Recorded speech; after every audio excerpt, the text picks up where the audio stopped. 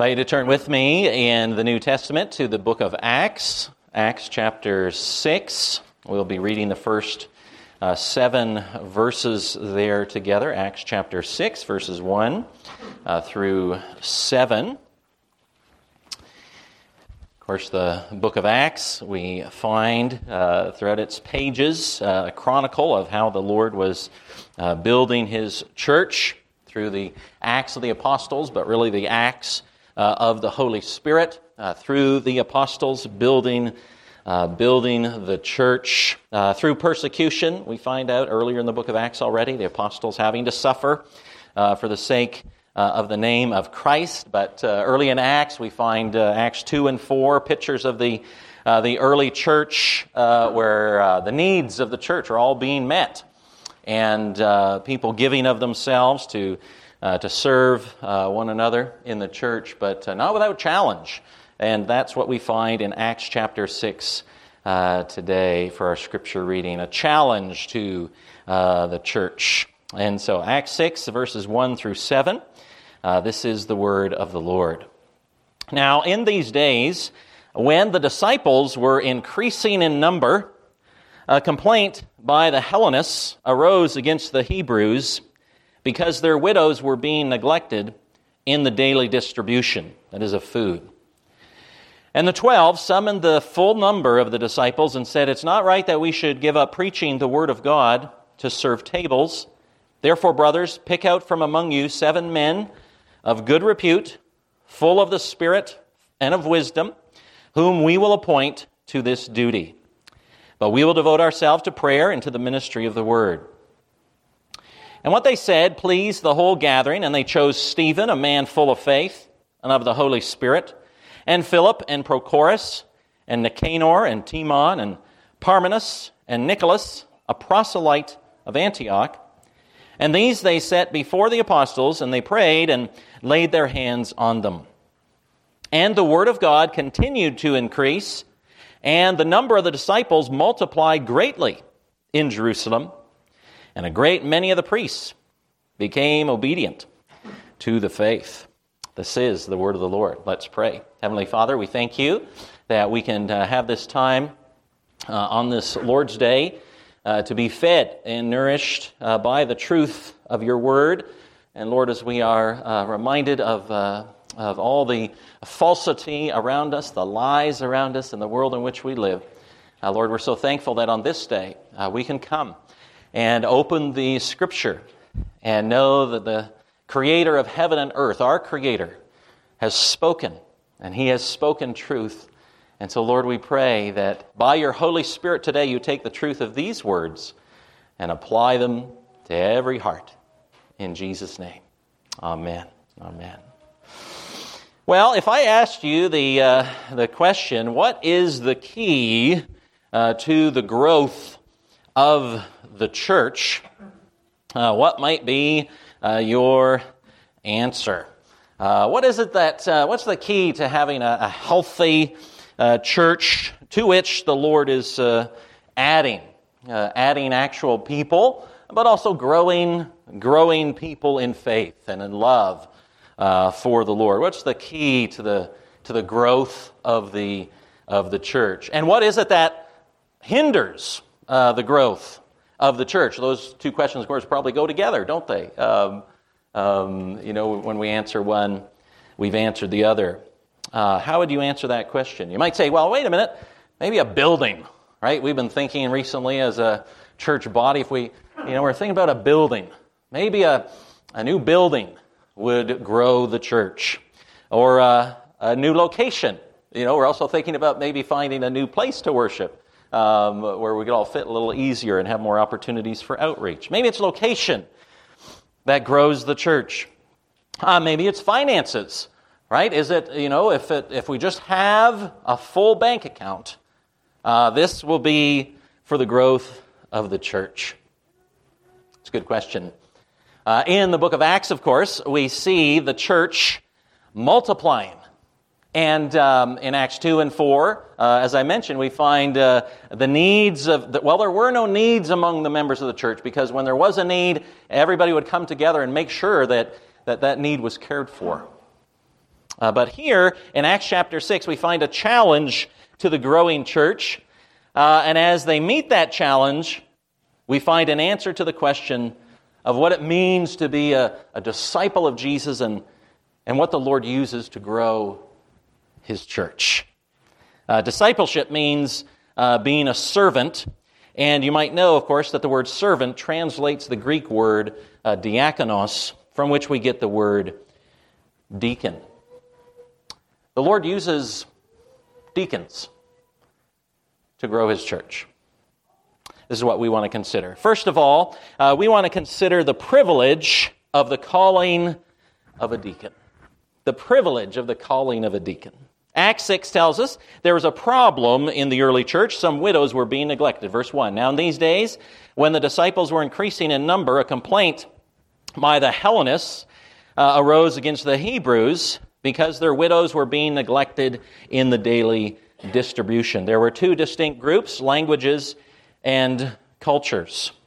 In Acts chapter 5, we find that the early church was being challenged by hypocrisy in the church. Acts 5 is where we hear about Ananias and Sapphira. And so there's hypocrisy in the church, challenge the church. We also read in Acts 5, if you look back there, you read about how there was physical persecution of the apostles. And so they were brought under the authority of the council, and the council didn't want them to preach in the name of Jesus. And so there was hypocrisy as a challenge. There was persecution as a challenge. But now there's another attempt within the church where trouble is presented, and it has to do with division within the church. Jews had been dispersed among the nations. Jews raised in Palestine spoke Aramaic, which was similar to Hebrew, and they were considered native Hebrews. And there were Hellenistic Jews who spoke Greek, and that's why the word Hellenistic, referring to Greek, the common language of the empire. And so there was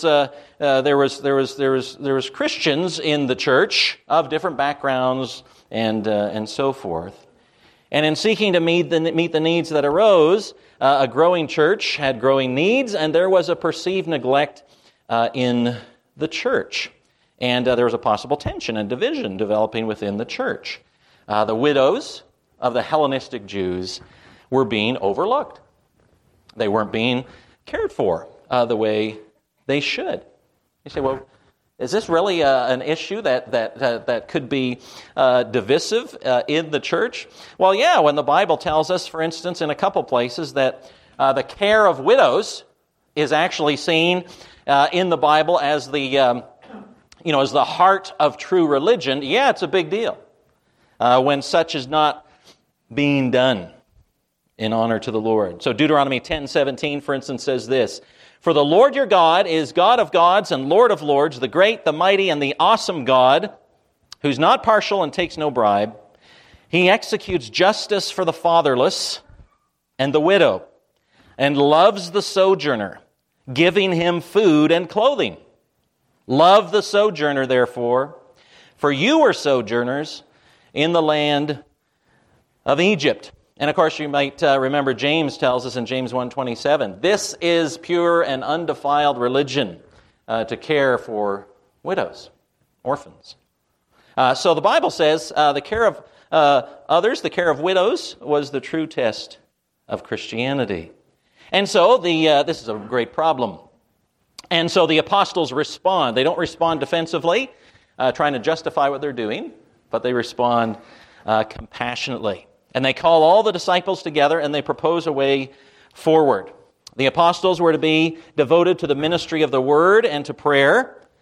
And so there was a need for another ministry. And for the need, God would supply the men. Verse 2, "And the 12 summoned the full number of the disciples and said, 'It's not right that we should give up preaching the word of God to serve tables. Therefore, brothers, pick out from among you 7 men of good repute, full of the Spirit and of wisdom, whom we will appoint to this duty, but we will devote ourselves to prayer and to the ministry of the word.'" And so the apostles' primary duty, responsibility, was prayer and the ministry of the word. And so there's this growing need in the church. And so they don't want to neglect that. They don't want to neglect the preaching, the teaching ministry of the Word or prayer. And so their proposal is to set aside men from their midst, as verse 2 tells us, to serve tables or to wait on tables. But the word to serve there, to serve tables, comes from the same root word, diakonos, from which we get our word deacon. The diaconate, deacons, is a serving ministry. It is at its heart all about being a servant, demonstrating love of neighbor. Later in the Bible, 1 Timothy 3, we find the qualifications for the offices of elder and deacon. But here in Acts 6 is where we first find a division of duties, delegation of responsibility, a distinction of ministries. Apostles were to be devoted, that is, give their full time to prayer and the ministry of the Word. And this task would come to be associated with the elders of the church and pastors in the church. Other men, we find here, were to be set aside to serve tables or minister at tables or deacon tables, is how we could translate it. And this task would become associated with the office of deacon. Deacons, of course, are not typically waiters today, but they demonstrate Christ's love in other ways. Aid to the poor, visiting the sick, helping Christian parents, for instance, provide Christian education to their children, making it possible, visiting widows and widowers. But here's the thing. Notice that even though there's a distinction of duties, both the apostles and these other men are called to ministry, to service in the church. In verse 1, the daily distribution of food is really the daily ministry of food. In verse 2, to serve tables is actually ministering at table or deaconing at table. It's the same word that's used of the apostles in verse 4 when they speak of reference to their ministry or serving of the Word. It's ministry. In other words, the apostles are not saying here that to be an apostle is a high calling, but to serve tables is below us. They're not saying we're happy to be apostles and preach the Word, but that ministering and serving business, well, that's not our cup of tea. They're not saying, to be an apostle is an important job, but this less important business of serving others can be handled by someone else. No, they're not denigrating the call of a servant. Servanthood is a high and holy calling. Why? Because as I read for you at the beginning, to display to the world as a servant, what you're doing, you're displaying to the world that the church of Jesus Christ, in imitation of its Savior and Lord, has come not to be served, but to serve. It's a great privilege, the calling of a deacon, to imitate the Master, to imitate the Lord Jesus Christ. It's a privilege not to be neglected. Now, immediately, you're asking yourself the question, why should I get all excited, Tim and Jonah, and the rest of us? Why should I get all excited and fired up about a life which and calling which is dedicated to service? Now, that doesn't seem to sound like a way to a way to riches or a way to the plaudits of the world. Well, this is why. We read it already this morning. This is why it's a privilege. And Jesus called them to him, his disciples, and said to them, "You know that those who are considered rulers of the Gentiles lord it over them. Their great ones exercise authority over them. But it shall not be so among you. But whoever would be great among you must be your servant. And whoever would be first among you must be slave, servant of all." So notice just simply that the biblical idea here is that to be a servant as a disciple of Jesus is a great privilege. It is a great calling to represent the Lord Jesus Christ. A Christian disciple does not see himself as one who lords it over the people of God and seeing God's people as my servants, But rather the biblical idea, friends, is that a Christian is one who understands that I am here to serve others. And deacons set the example for us. Notice that greatness, Jesus said, means being a servant of all. Servant without distinction. Now, this ministry of service, of course, is not limited to deacons. This ministry of service is what being a Christian and a disciple is all about. Well, how do we know that? Well, because when the Apostle Paul talks about the body of Christ in 1 Corinthians 12:4, this is what he says. Now, there are varieties of gifts, but the same Spirit.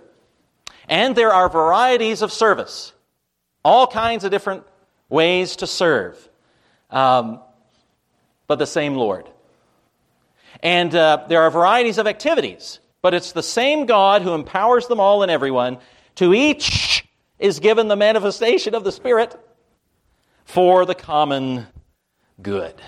All sorts of varieties, says Paul, of service. Varieties of, the word is ministries, the word is diakonos. There's all sorts of varieties of deaconing and serving other people. And we're all given those gifts for the common good. So you have to ask yourself this morning, all of us, what is your act of service? What is your act of ministering? What is the variety of service, of deaconing, that you have been given by the Lord and that you are acting out faithfully in the midst of God's people? Varieties. You know, I was growing up when my mom said, we're going to have ice cream. Well, that was rare in itself. But when we had ice cream, I knew it was going to be vanilla. And I was thankful. And then, as I got older, Mom said ice cream. I thought, oh, is it going to be Neapolitan? That is vanilla, strawberry, or chocolate? One of three? Then, of course, well, about that same time, I watched TV commercials about Baskin-Robbins, 31 flavors. What is that? You know? Last year, Lisa and I and the family went to Virginia. We went to the Island Creamery, award-winning ice cream place on Chincoteague Island in Virginia. And, the varieties. Apparently there's over 1,000 different varieties of ice cream today. Not that you'd want to eat all of them, necessarily. But nonetheless, we recently painted our bathroom. And we thought, well, what color? Well, let's go to Home Depot. Can't be that difficult. So then, well, maybe green.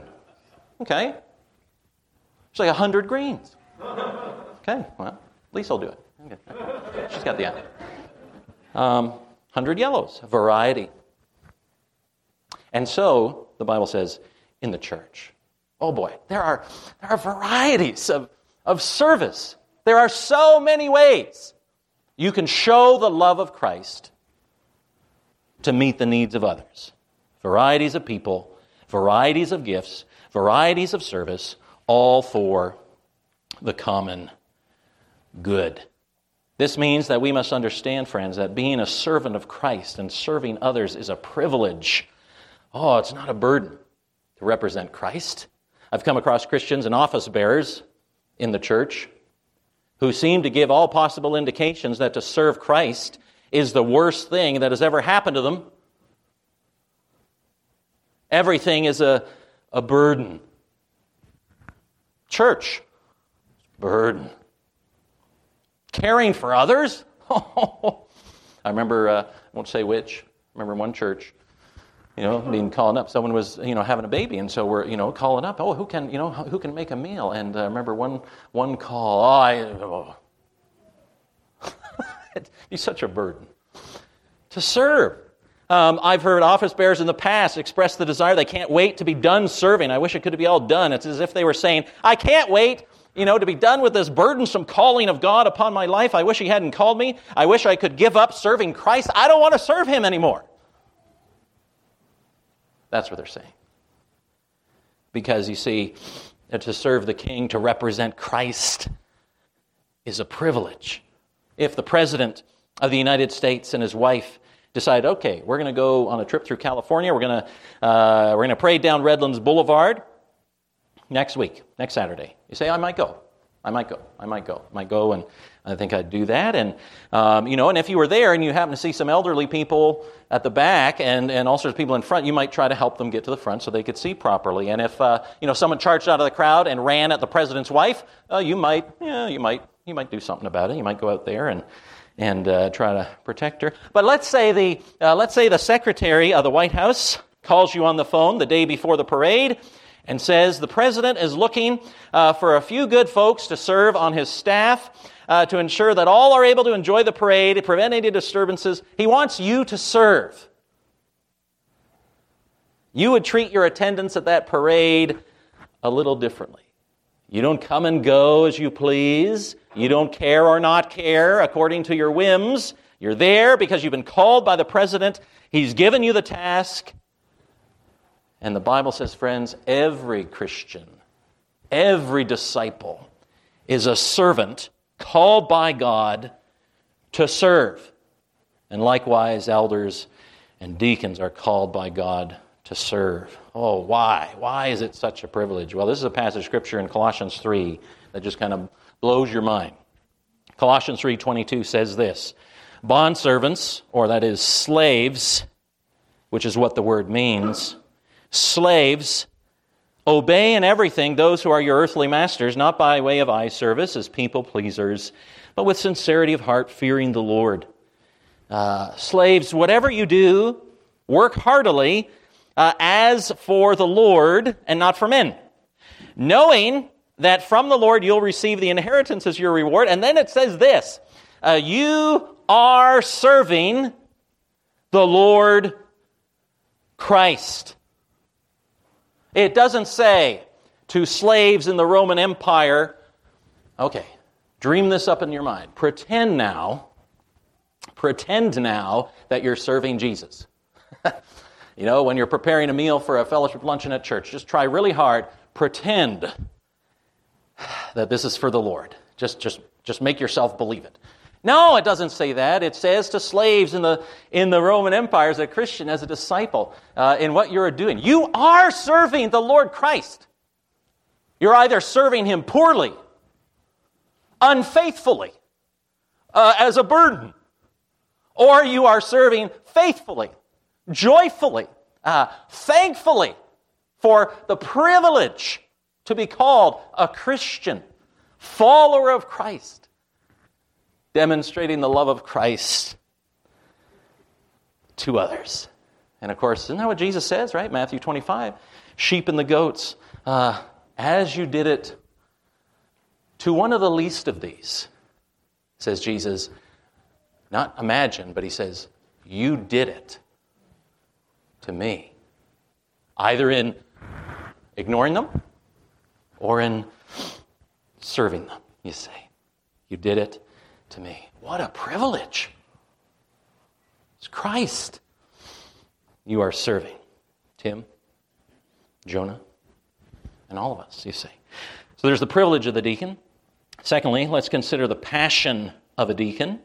What are the qualifications for a servant? What should a deacon be passionate about? And as deacons are to lead the way in ministries of mercy in this church, what is a deacon to look like? What does Acts 6 teach us? What is the qualification for these servants here? Well, in a modern church, you might think if the question here is about serving tables, maybe the qualifications for a deacon is he's got to know, how to hold a plate, or something like that. He's got to know how to make a table. He's got to be good with a tablecloth. Or in a modern church today, a deacon, well, he's got to know his numbers. Right? I mean, he's got to be an accountant or something because he's got to handle the money. I mean, that's the most important thing. They have to know money and banking and stuff like that. They got to be able to drive down to the bank and deposit some cash in the bank. And, so they got to have a license. Other than that, you're good to go. No. Actually, the Bible, well, listen to what the Bible says, verse 3. Therefore, brothers, pick out from among you 7 men of good reputation, full of the Spirit and of wisdom, whom we will appoint to this duty. Verse 5, and what they said pleased the whole gathering, and they chose Stephen, a man full of faith and of the Holy Spirit. What do you need to be a servant or a deacon? Well, here, to be of good repute, that is, to be well known by all. That is, to be well known by all as one who is full of the Spirit and full of faith, full of wisdom. In order to be a servant of Christ in this capacity, that is, to faithfully serve widows and make sure they're cared for with the love of Jesus Christ, what are the apostles, inspired of God, concerned about? Well, the servant who will serve in this ministry of mercy is not a spiritual amateur. He's not a spiritual wimp. You know, sometimes you're given the impression that the elders in the church are the ones who are supposed to be the spiritual ones, and, you know, the deacons are the practical ones. They can handle the funds. No. Faith-filled, Spirit-filled, wisdom-filled, rock-solid trust in Jesus Christ, Spirit-filled, which means, of course, someone who has the fruit of the Spirit in their life. And notice these men are set apart with the laying on of hands. That is, they're set apart for ministry. And that's not some kind of, superstitious transferal of spiritual power. They're already recognized as men full of the Holy Spirit. And so their hands are laid, they're set apart. Even as Tim and Jonah were set apart this morning. Symbolically set apart for this ministry. Oh boy, the deacon is not a spiritual pygmy, he's a spiritual powerhouse. The deacon, or those who serve as ministers of mercy, are not compared to the apostles here as a novice in spiritual things compared to one mature in the faith. The deacon doesn't swim in the kiddie pool and the elders are in the deep end. No. On the contrary, 1 Timothy 3:9 says, a deacon holds to the mystery of the faith with a clear conscience. Could be translated, holds to the deep truths of the faith. A deacon, a servant, holds to the mystery of the faith. Now, that's not talking about your faith, that's talking about the mystery of the faith, what we believe. And so this means that it's not only the elders who've read the Westminster Confession of Faith and catechisms, but deacons too. And in fact, all servants, which is what a deacon is, all servants, that is, all disciples, all Christians, should hold the mystery of the faith.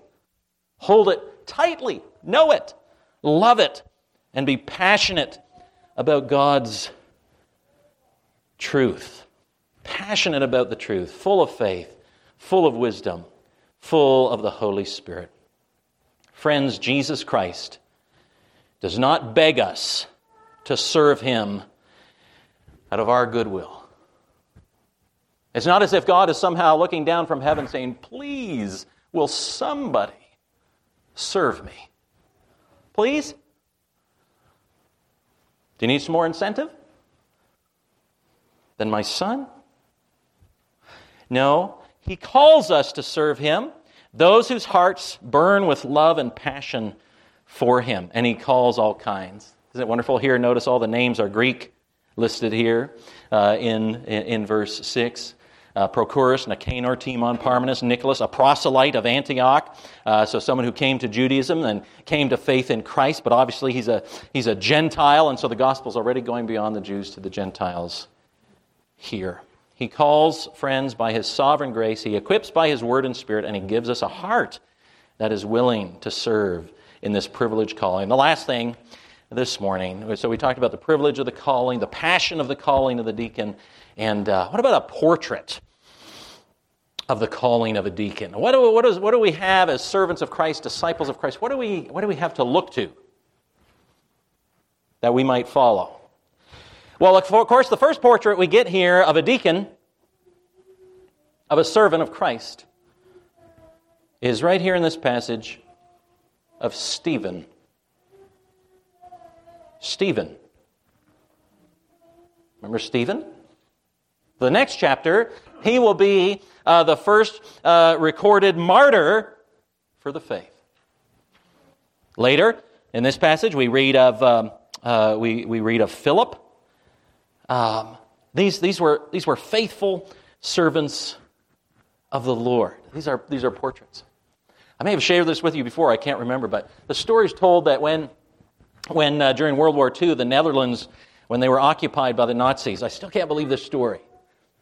They were occupied by the Nazis. The deacons of the Reformed Church assumed the care for the politically persecuted, supplying food and providing secret refuge. The deacons would organize that. Kind of like our missionaries are organizing that right now in the Ukraine. And so, realizing what was happening, apparently the Nazis decreed that in the Netherlands, the office of deacon should be eliminated. No more deacons, said the Nazis. No more servants in the church, loving and caring for. No more caring for the needs of others. We don't want this office of deacon when we're in charge. But that's not the amazing thing. The amazing thing is this. The Reformed Synod, or the General Assembly, got together on July 17, 1941, and this is what they said. Hang on. This is what they said. Whoever touches the diaconate interferes with what Christ has ordained as the task of the church. Whoever lays hand on diaconia, that is, serving, lays hands, said the Reformed Church in the Netherlands, lays hands on worship, we will not eliminate this office. And apparently the Nazis backed down. Friends, there's much diaconal work going on, as I said, right now in the Ukraine. Our missionaries here on Anya Hakabord, gathering food, water, supplies, renting space so that they might serve others in need with the love of Jesus Christ. Now, hold on now. Is serving the name of Christ that important? Would you stand up to the Nazi regime? Would I stand up to the Nazi regime to uphold your calling as a servant of Christ? I will not give it up. I've been called to it. It's such a privilege. Stephen died as a faithful servant. Others beside the Nazis have seen this connection between wanting to suppress the church and the need to suppress her service in the name of Christ. Under the Roman Emperor Julian the Apostate in the 4th century, the Roman Empire tried to create an imperial system of welfare to outserve the church so that they'd be in charge. It failed. Communist Russia under Stalin banned charitable activities by the church. So that, why?